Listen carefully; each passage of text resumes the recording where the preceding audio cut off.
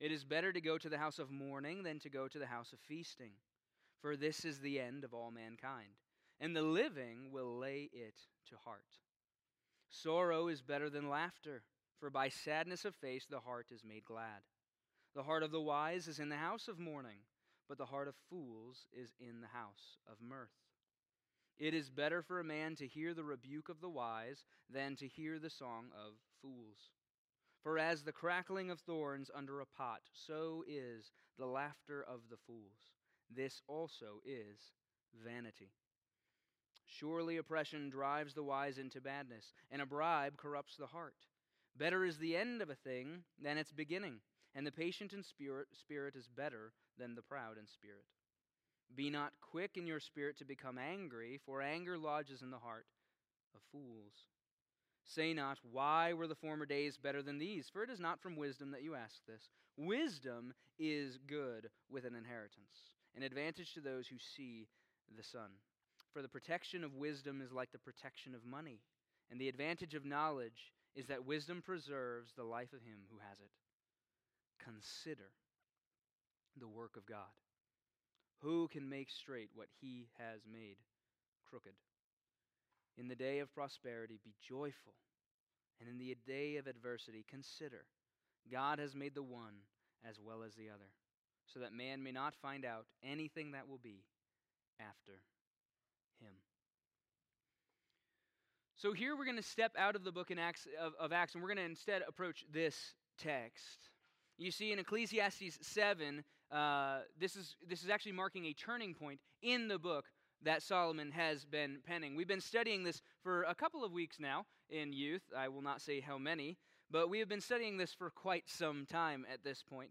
And at this point in the book, Solomon has made a number of incredible statements as he has worked to churn the hearts of his readers to lose hope in this world and to place it firmly where it belongs, in the sovereign Lord.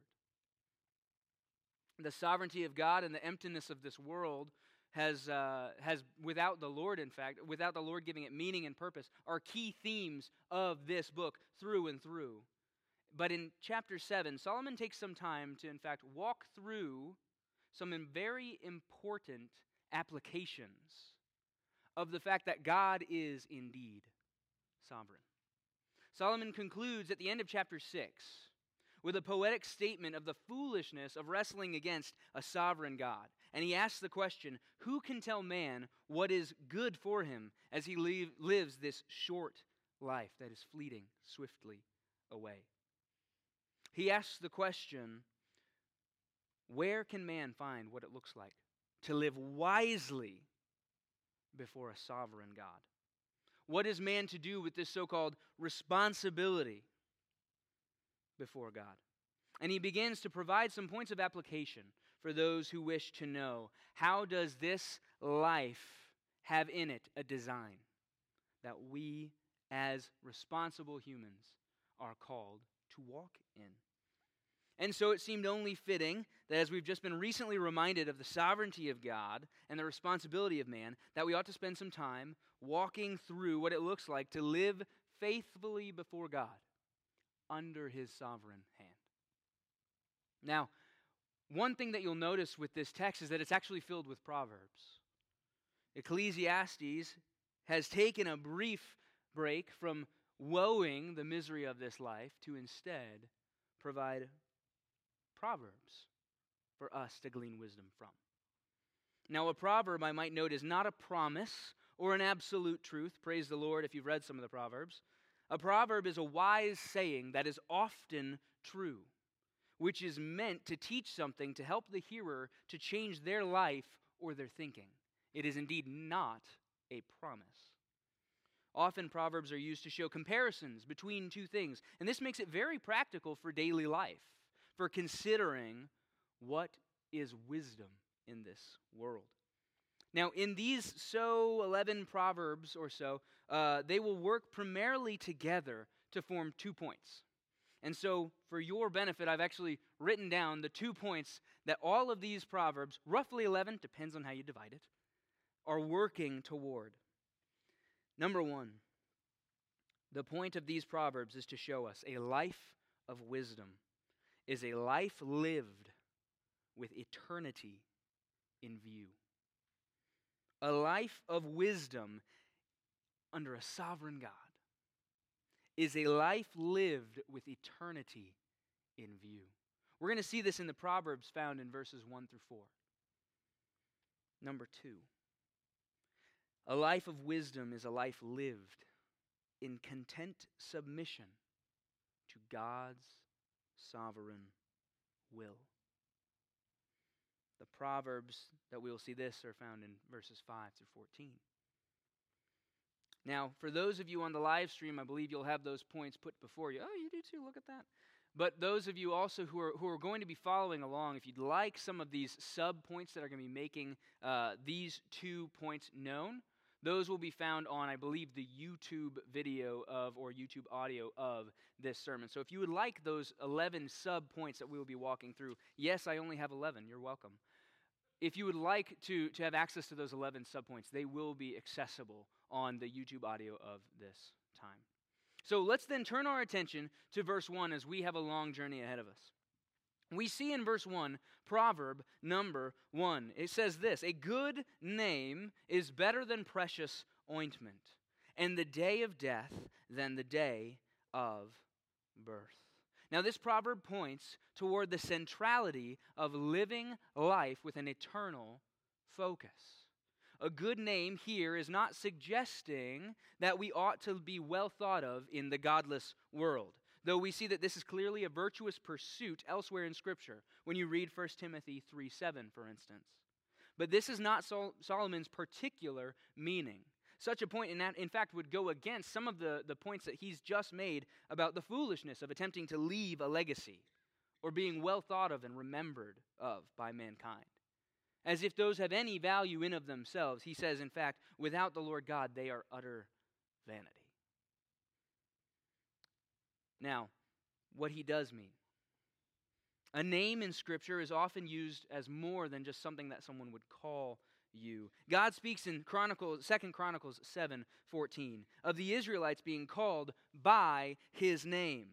This is actually intrinsically putting their name with defining a reality of their identity, that they belong to him.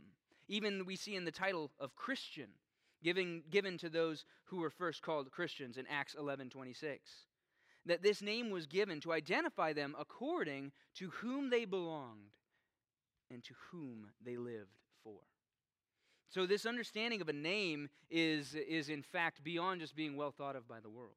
Rather, here Solomon says that having a name founded and belonging to God, the one highest and only good name, is better than any worldly wealth or comfort. A precious ointment at this time was in fact the height of luxury. They were extremely expensive, they were rare, and they were used by ultimately the top of society. Kings bore the anointments of oil and ointments. Often they were used to make an ill-smelling world smell enticing through their glorious aromas. Often they were used, in fact, for medical reasons, to give medicinal properties to the sick or to provide comfort through illness. So not only would these ointments be utilized to show some form of pomp or wealth, but in fact they could be used to extend life or possibly show a healthier life. And here to Solomon, he draws comparison. He says that being known by God and being known by his name is far greater than any comfort, honor, and health on this earth. Why is this? He says it right here.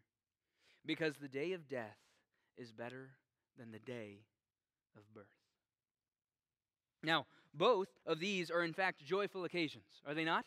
The day of the birth of a child is indeed a glorious day. But also, the day of the death of a believer is indeed a joyful day. One is clearly better than the other, in fact. Our day of birth, according to Matthew Henry, may have clogged our souls with the burden of the flesh, but the day of our death will set them at liberty from that burden. You see, this flips our wisdom on its head. As we often think of our greatest enemy of man is that impending doom, that coming death. Yet Solomon has claimed just one chapter prior, in chapter 6, verse 6, that a man, should he live as if to have no death, living nearly an endless life, but living a life without God, he is in fact in a torturous state, not a blessed one. Do you wish to be wise and responsible before the sovereign God? Point number one that Solomon gets at is that it is good for man that he should have his perspective set to eternity as he lives his days, longing more to be known by God than any earthly comfort. It should be such that one looks more forward to his dying day than his birthday. I don't know about you, but this is one that I have not yet drawn close to perfecting. Let's look into proverb number 2, found in verse 2. It is better to go to the house of mourning than to go to the house of feasting. For this is the end of all mankind, and the living will lay it to heart. So if it is so that man ought to believe that the day of death be better than his day of birth, then there are some implications, aren't there? Both feasting and mourning are in fact commanded by God in the Scriptures. Therefore, both have their good and proper place. In fact, our Savior both feasted at the wedding of his friend in Cana and wept at the grave of his friend in Bethany. And we may possibly glorify God and do rightly in both places, feasting and mourning. Consider, though, which one may tend to put our hope and our joy in the present condition rather than hope in the presence of our coming Christ. What might tempt my heart to disagree with the cry of John as he prayed, "Oh, come, Lord Jesus"? What may tempt my heart to say, "Sure, come, Jesus, but not until"? By Solomon's logic, it's better to go to a place where there is mourning than celebration. Why? Because mourning is an admittance of the brokenness of this world and a turning to hope in something other than the present circumstances. What is a place of laughter and celebration? Also a good gift.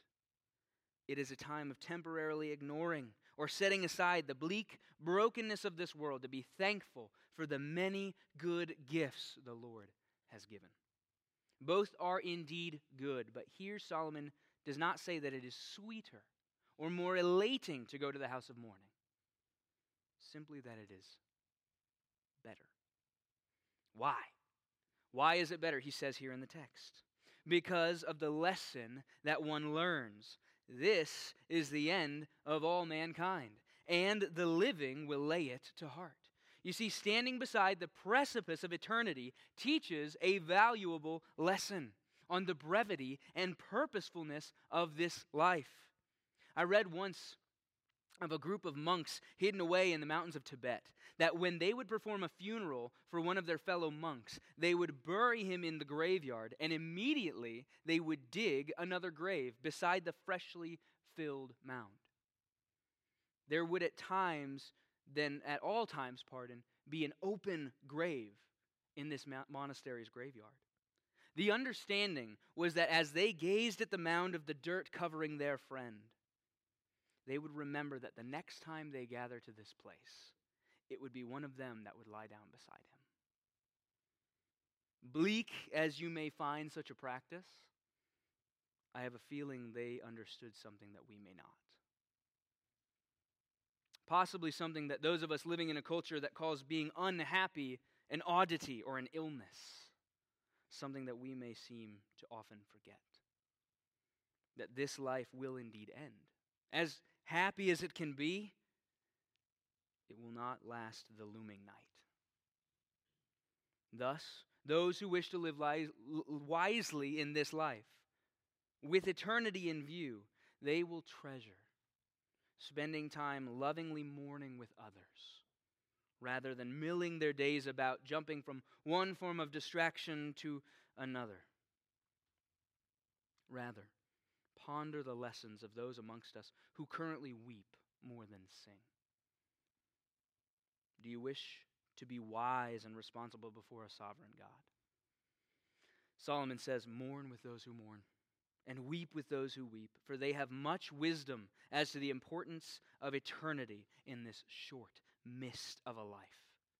By setting the mind to eternity, one may live wisely, lay continually the lesson of our own mortality upon our hearts, and learn," says he. Look then to proverb number 3, found indeed in verse number 3. "Sorrow is better than laughter, for by sadness of face the heart is made glad." What does this mean? Well, Solomon continues his comparisons. Here he says that sorrow is better than laughter. Once again, both are possibly commanded, permitted, and described in Scripture. The Israelites even fall under God's rebuke in Deuteronomy 28:46-47. Why? For they are refusing to live joyfully before Him, as He has given them so many blessings.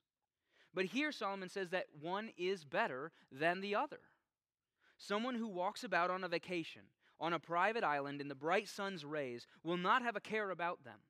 But how often might they forget that clouds filled with rain may form overhead at any moment? When we look at life and believe that a healthy life is a life filled with happiness and ease, then anything that goes against our happiness and ease will appear unnatural and wrong. Solomon's point here is that life is not intrinsically meant to make man happy. Rather, it's through brokenheartedness at the fallen nature of this world that one can truly enjoy any glimpse of sunshine.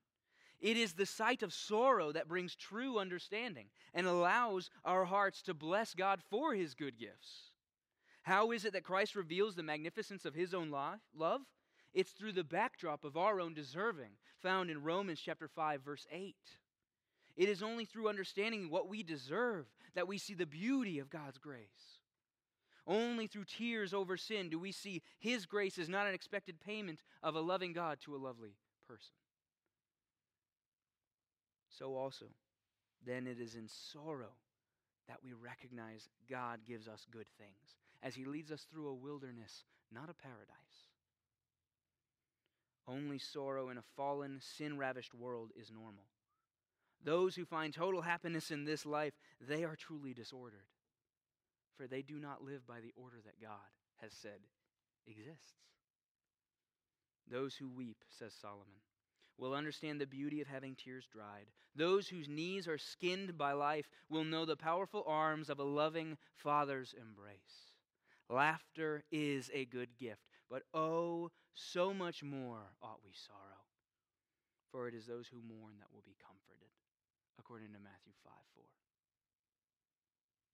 Point number 3. Do you wish to be wise and responsible before a sovereign God? Well, Solomon says, look about you at the world. See the sorrows that fill the earth. They are what we ought to expect as natural, typical.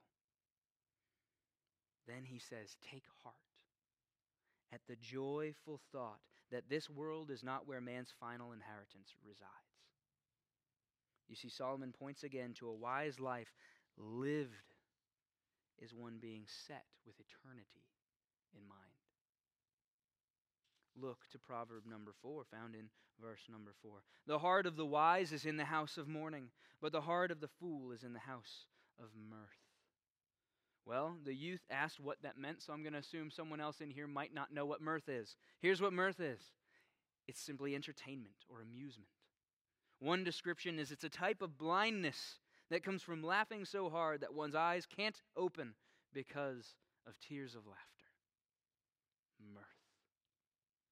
Here Solomon gives a proverb describing two houses that have been built, one of mourning and one of mirth. He says the heart of the wise lives not in the house of mirth. Now let me be clear, okay? The heart of the wise will indeed be blessed according to Psalm chapter 1, verses 1 and 2. We will get to that within a few weeks. And that blessedness does in fact mean a happy or utterly satisfied way of life. But there is no exhaling without inhaling So there is no true godly wisdom without the continual mourning over the brokenness of this life. A life of wise happiness is one filled with mourning. The heart of the fool seeks to breathe in and never breathe out. They wish to be filled up while never poured out or spilled. They want happiness and laughter only. We wish to be distracted from sadness, amused at all times, and want only encouragement. A man of wisdom, though, will see the beauty in mourning over the sin of this world, for it will bring the joy of the one who promises that this is not the end, nor is this our home. Where does the fool's heart live? Well, in the playhouses and pleasure houses of God's good gifts that have been turned into gods. It's said that cats have 9 lives. But did you know that all can be spent at once? By simply dangling a simple ball of yarn before the edge of a cliff. A cat will give its life to bat at a string that will simply wisp aside and allow it to plummet to its demise. So it is with those of us who live our lives chasing about amusement down every alley that we can find acceptable. We bat about at pretty things, not realizing that it is the enemy who dangles us bright-colored string over an endless chasm. We will dance and play ourselves off in the whole way to the grave without taking a moment to look about and ponder why it is that we believe something is wrong if we are not constantly entertained. Point number 4. Do you wish to be wise and responsible before a sovereign God? Solomon says, look where your heart dwells. Only with the mind set on eternity will the house of mourning sound as a beautiful song to the ears of a sinful man.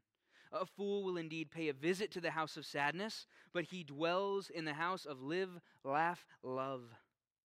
The wise will throw their heads back and laugh. Their bellies will ache from laughter. Have children, it's inevitable. They will treasure the sweet gifts of God more deeply and more intimately than any others, but they do so as one visiting a neighbor's home, always remembering not to overstay their welcome, as found in Proverbs 25:17. Solomon at this point then turns in the text a bit, and not changing theme, but indeed being more specific. Now, furthermore, he presses that a life of wisdom is a life lived in content submission to God's sovereign will. Look then at Proverb number 5, found in verses 5 and 6. It is better for a man to hear the rebuke of the wise than to hear the song of fools. For as the crackling of thorns under a pot, so is the laughter of the fool. This also is vanity. Well, the song of fools sounds pretty good. It sounds quite catchy, like it could be stuck in my mind. And this, actually, if you're paying attention, sounds quite like Proverbs 27:6, doesn't it? Faithful are the wounds of a friend, profuse or deceitfully excessive are the kisses of an enemy. Remember, Solomon is telling us what is good for a man as he lives under this sovereignly ruled world. We're told that God here disciplines those he loves, and that those that he does not discipline are not truly his children, in Proverbs 3:12, Hebrews 12:4-11. This means that God assumes that we're actually not all naturally that great. Rather, there's some things that need to be worked on. Now, we'll happily jump on board with the claim that no one is perfect, but don't you dare be the one to tell it to me. But the reality is that we're not that good on our own, according to Romans 3:23. The reality is that we have a big problem as sinners standing before a perfect God, according to Romans 6:23. So Solomon says, while the compliments of people feel good, he calls it the song of fools. While a blogger and a therapist telling us that we need to love ourselves sounds so right and elating, there is a way that seems right to man, but in the end it leads to death. The crackling of thorns here, what does that mean? The crackling of thorns is a remark on the worthlessness of the praises of man, the joy and laughter and compliments of those who are simply trying to dance their way through life. Solomon is giving an example of a thorn bush that may be used to start a fire or cook some food. This bush is filled with thorns that would give loud pops and cracks as it burns, thus allowing the person who is cooking food to believe that the fire burns hot, when in fact the thorns burn so quickly and they produce very little heat. Thus they're in fact worthless to cook anything, but quite deceitful, sounding like they'll get the job done while leaving all that is in the pot raw. What is good for man to live wisely in this world? To hear wise and loving rebukes. Now, not that this is all we need to hear. Read 1 Thessalonians 5:14. This is not a call for rebuke all the time and in every situation. Rather, this is a proverb that compares two things to show the importance of one over the other. Point number 5, here Solomon says, do you wish to be wise and responsible before a sovereign God? Then you ought to have ears, more quickened, readily to the corrections of my own failures, that I might grow and change, rather than living for the drunken praise songs of those who believe that ignorance is bliss. Here I am called to content my heart under God's description of what I need.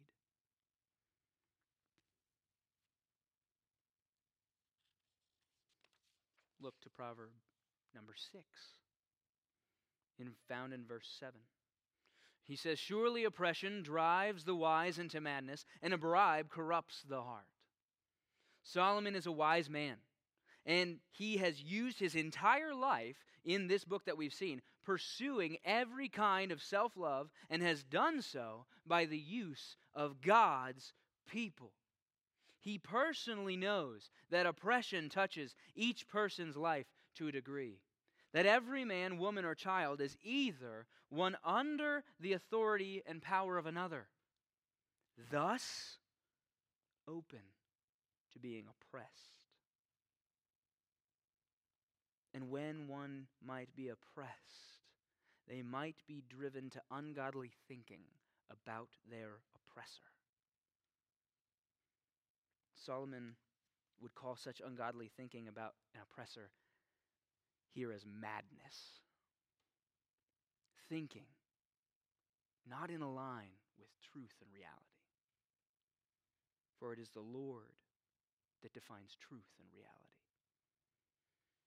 Thinking not in regard to the fact that God will call all oppressors to account, but rather they may begin to think with only the present uncomfortable circumstances in mind. Or possibly every man or woman may become one with power and thus be tempted to use it to oppress others, no longer living wisely before God, but as a madman, out of line with his call for them not to use others for their own gain. In this warning, I can't help but think, if only there was a man who could rule over all things, not seeking to use his power as something to be grasped for his own self. And we've been told of him intimately in Philippians 2, 3 through 11. Here Solomon gives a helpful proverbial warning. He warns those who would wish to be wise of the curse that God has put upon sin. Though sin will promise delicacies yet not tasted, it will only pay out poison and death. Oh, a bribe will sound good to one in authority, but he will find himself as a hard-hearted madman, using others for his own gain. Where is our mind set? Is it set to content ourselves by living by God's word, or will we rise up along with Eve and Adam and seek our own self-love and interest?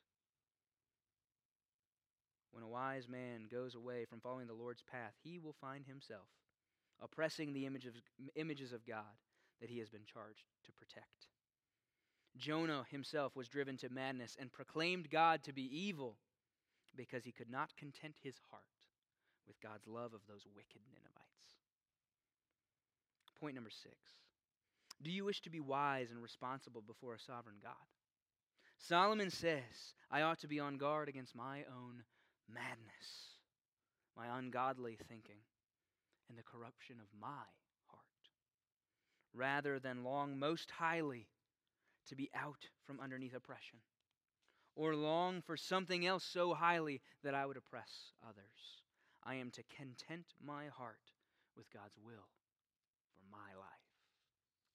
Look to Proverb number 7, found in verse 8. Better is the end of a thing than its beginning, and the patient in spirit is better than the proud in spirit. This is one of those proofs that a proverb is not a promise. As we often see throughout Scripture, that the end of something may in fact be far worse than the beginning. Read 2 Peter 2:20, Matthew 12:45. But nonetheless, we see that this principle often holds true. For as we see in the example of the last verse here that he just gave, in the beginning it may seem as an oppressor has the upper hand, yet we know that all things will one day face the Lord in an account. The trials of this life may in fact be terrible in the beginning, but we are called to hope that they may bring about deep blessing in the end. Read the story of Joseph. Here Solomon reminds us that in the end, all things will be made straight. All ill-fitting reality will be made new. All evil will come to an end. Every wickedness will perish, with the final enemy to die being death itself. Here Solomon reminds the oppressed, the tired, the hurting, and the humiliated to wait patiently under affliction, for this is a world under a sovereign God.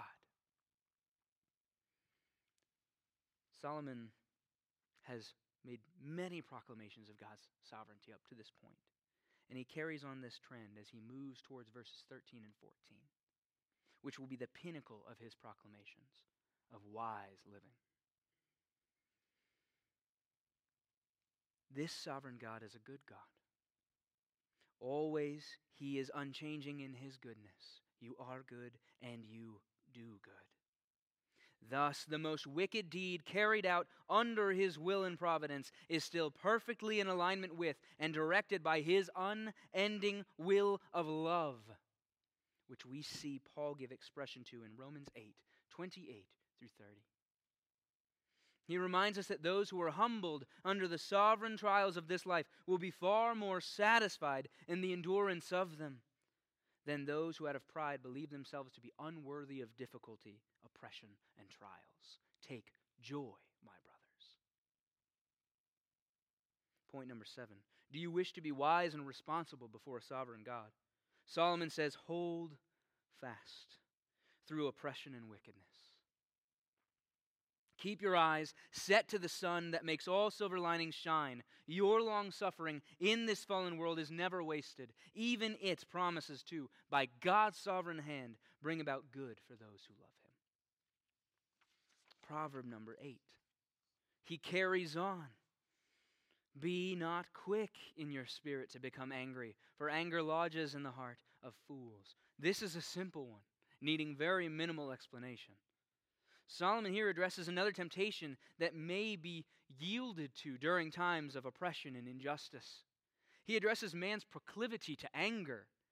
Anger says, I deserve better than this, when truly all I deserve has been made clear in Romans 3:23. Our wages, what we deserve or what we have earned, has only ever been eternal death. Anything other than hell is the grace of God. For that's what we have all earned by our own strength, even our good deeds, according to Isaiah 6:4-6. Do you wish to be wise in this life? Then you must know the anger of man does not produce the righteous ends that God has called for. My anger will never make another person more holy, nor will my anger welcome sinners into his kingdom. Whenever I find anger in my heart, that I have angered myself toward another, this I may know for a fact, that the anger lodges, dwells, resides, abides in the heart of the fool.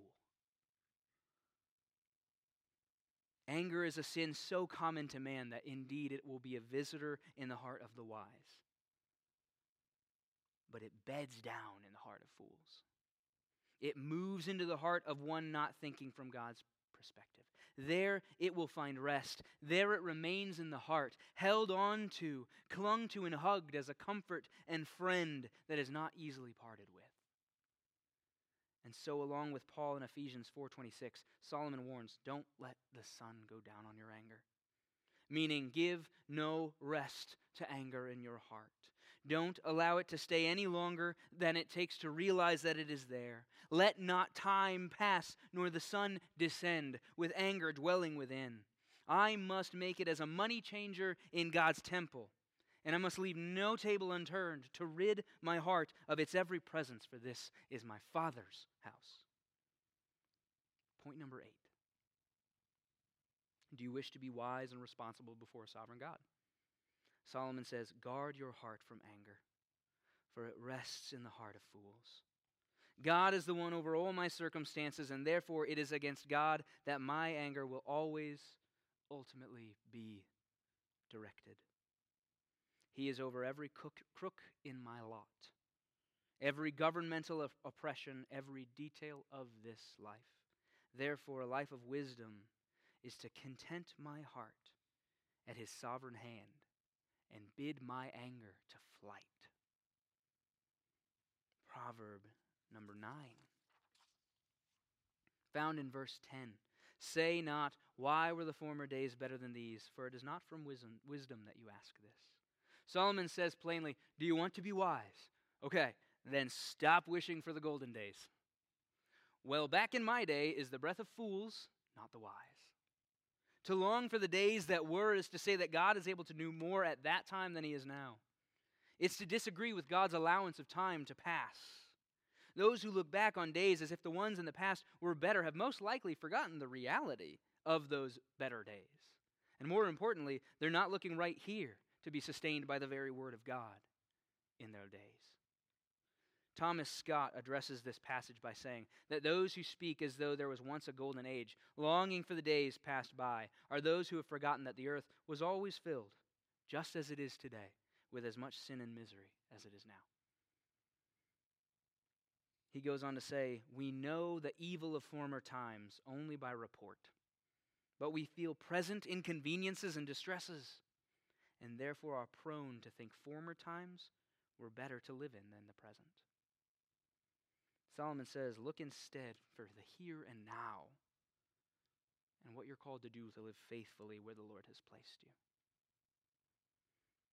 God has always been good. Man has always been wicked. There is nothing new under the sun. Those days are no better than these days. So I must work and beg for a heart that may be better to encounter whatever it is that the Lord wills for me. It's said well by one pastor, this is a foolish reflection upon the providence of God and the government of the world. It is folly to complain of the badness of our own times when we have more reason to complain of the badness of our own hearts. If man's hearts were not evil, the times would mend. We have no more reason to be thankful, far more reason, to be thankful that the times aren't worse, but that even in the worst of times, we enjoy many mercies. Point number 9, do you wish to be wise and responsible before a sovereign God? Solomon says to fix your heart on faithfulness to this sovereign Lord today, knowing that in some seasons he will bring rain upon my life when he deems it wise to nourish my heart with weeping. And at times he will bring sunshine to my days, that I might be like a branch of a vine, spreading my arms toward the sun, pointing all who would see me to the giver of all good things. Content my heart this day to his will. Proverb number 10, found in verses 11 and 12. Wisdom is good with an inheritance, an advantage to those who see the sun. For the protection of wisdom is like the protection of money, and the advantage of knowledge is that wisdom preserves the life of him who has it. This is an extremely difficult text to translate in the original. Thus, it's quite hard to say for certain its meaning, to be honest, from my perspective. Many commentators take very different approaches, and even the wisest theologians say very little on this text, typically. Thus, I will attempt to say little in hopes of being wiser in years to come and better understanding Solomon's point here. I'll say only that which we know for certain. The word protection here literally means shadow. Sometimes this word is used to show protection. For example, when we're told to hide under the shadow of God's wings in Psalm 17:8. Yet sometimes this word is used to show that there is an illusion of protection without really being protected, like in Psalm 103:11, 144:4. An example may be the love that the wicked have of nighttime. They sneak about in the night, believing their shadows protect them. They hide their wickedness from God's eyes. Yet they provide no true cover, for all things are laid bare and plainly before him. The shadows offer no real protection. It seems as though Solomon is saying that there can be a legitimate benefit to this having wisdom in this world. It's as legitimate as having money can be a benefit in this world.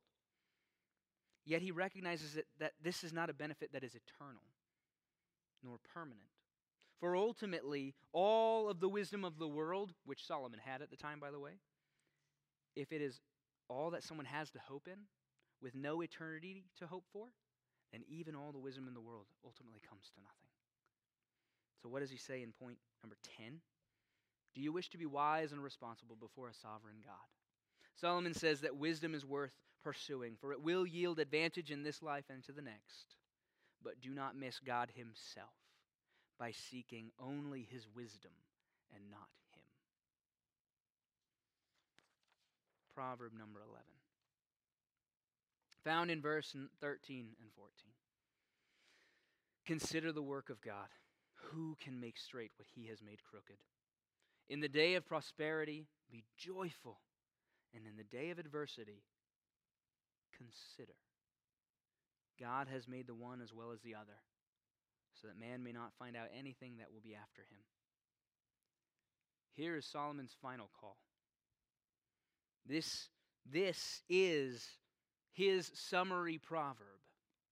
The one that answers the question, what is good for a man in this life? Here is Solomon's pinnacle point. How can a man be wise in this world that God is sovereign over? What does it look like to be responsible before a sovereign God? Consider, he says. Consider, ponder deeply, guard your mind with the meditation of this thought. Who can make straight what he has made crooked? This is an incredible statement of God's absolute, total, and utter sovereignty. Solomon seeks to encourage his young listeners that should they want to understand God's wisdom in this world, they must understand this is God's world. In a book written on verse 13 called The Crook in the Lot, Thomas Boston says, "As to the crook in your lot, God has made it, and it must continue while he will have it so. Should you ply your utmost force to even it or make it straight, your attempt will be in vain. It will not change for all you can do. Only he who made it can mend it or make it straight." In essence, Solomon says, forget not who the ruler of this vain life is. Forget not the goodness of God when you're in the throes of suffering or trials. He is no less in control than at any other moment in time. Who is it that creates the day of rain? Who is it that creates the day of sunshine? Who is it that hurls the tornado and spans the rainbow in the clouds? They are one and the same. We live under the sun, but our God dwells beyond the sun as its sustainer. He is the one to be trusted. He is the one to be run to. He is the one who creates this world, even as we ruin it with sin. Yet even this has not been out of his will and plan since before the foundations of the earth, as Christ was always plan A, according to Ephesians 1:4-5. We are lowly man with lowly mind and humble power. What ought to be the wisest way for a man to live under the sovereignty of God? Remember that God is God and that I am not. Again, I'll quote Thomas Scott. He says, man's wisdom is found in observing God's unalterable appointments and suiting himself to them. Do you want to be wise? Understand God's sovereignty and bend your will to live in it. Solomon wants his readers to know that it is God who has allowed all time to pass. There's nothing outside of God's sovereign grasp. It is He in whom we all live and move and have our being. It is He that by His will we live and do this or that, according to James 4:15. It is He who is sovereign and ruling over all the authorities and governments of this world, according to Romans 13:1. It is He that has numbered the hairs of your head and whose hand will not be stayed. Rather, He does any and all that He ever should will or please. It is the one who trusts in the Lord that will see blessing and difficulty both as equally love given from the hands of a loving Father in a fallen world. My day of adversity, yes, the evil that befalls me, is not from the hand of anyone except my Father who is sovereign. It is He who gave all of these, the pit, the prison, and the palace, to Joseph, the son of Jacob. It was from the Father's hand that our Christ drank the cup that dark night in the shadows of the garden. Yet take hope, for look to whom He has given all authority under heaven and over earth. Matthew 28:18 says, and Jesus came and said to them, all authority in heaven and on earth has been given to me.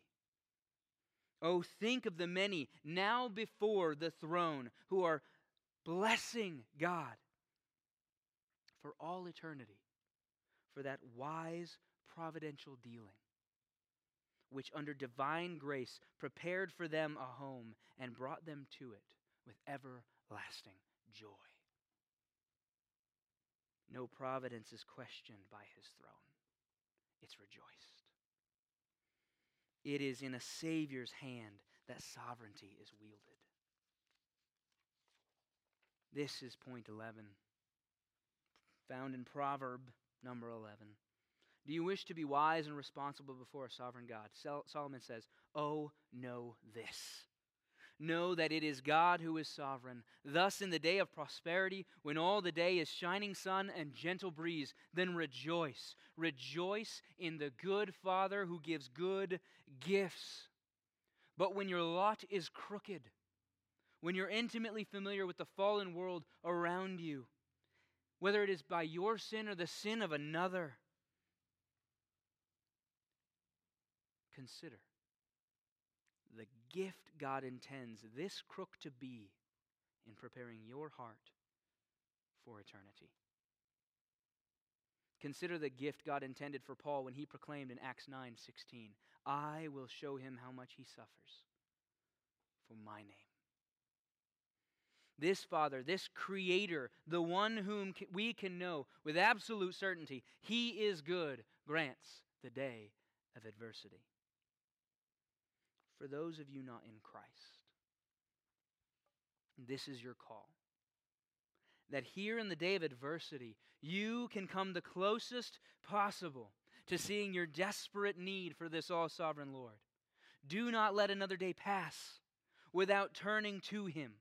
Flee to the one who has borne in mercy with you all this long while. And cling to the one who can turn your sorrow to rejoicing, your weeping to comfort. To you who are in Christ, would you see what wisdom is? Would you see our need for more of it? Would you renew your mind with what it looks like to live wisely before our God? Would you turn in thanksgiving to this Christ who lived perfectly in wisdom in this world of the sovereign Lord, doing what we could not do? For the wisdom He describes here is not describing me. It describes the one who lived perfectly, that the fool like me might be made his own. Thus, I will seek to live as he says is wisest, because it is he that says it. I will follow the commands he says are good, because it is he who commands them. I will trust in terrible circumstances and sufferings, because it is he who has written my days. He is sovereign. He is good. He is unchanging. He is wisdom. So I am to content my heart with his sovereign hand. The heart of one living wisely under a sovereign God is one that God has brought to the point where he might sing this hymn, such as Horatius Bonner's, "Thy way, not mine, O Lord." Thy way, not mine, O Lord. However dark it be, lead me by thine own hand. Choose out the path for me. I dare not choose my lot. I would not if I might. Choose thou for me, my God. So shall I walk aright. Let us pray. Father God, we stand before your word, not with all answers, nor with all wisdom. But Lord, we stand before your word, having Christ come and become wisdom for us. Lord, as Christ understood, all of Scripture spoke of him. Would you let us treasure the beauty of wisdom that we see here, found in Christ and Christ alone? Lord, would we see, as you have called us to be conformed to his image, would you show to us the beauty found in living wisely before your sovereign hand? Lord, with those who find a crook in their lot, would you cherish in their hearts the beautiful gift that you say trials and tribulations guaranteed are for. Lord, for those in the day of prosperity, oh, would they rejoice? Would they bed their hearts in your goodness and prepare that when the day turns, when the clouds arrive, you are no less good and no less sovereign in the day of adversity or the day of prosperity. Would you bind our hearts to you, Lord? Would you make our heart cry, thy will be done? We pray these things in Jesus' name.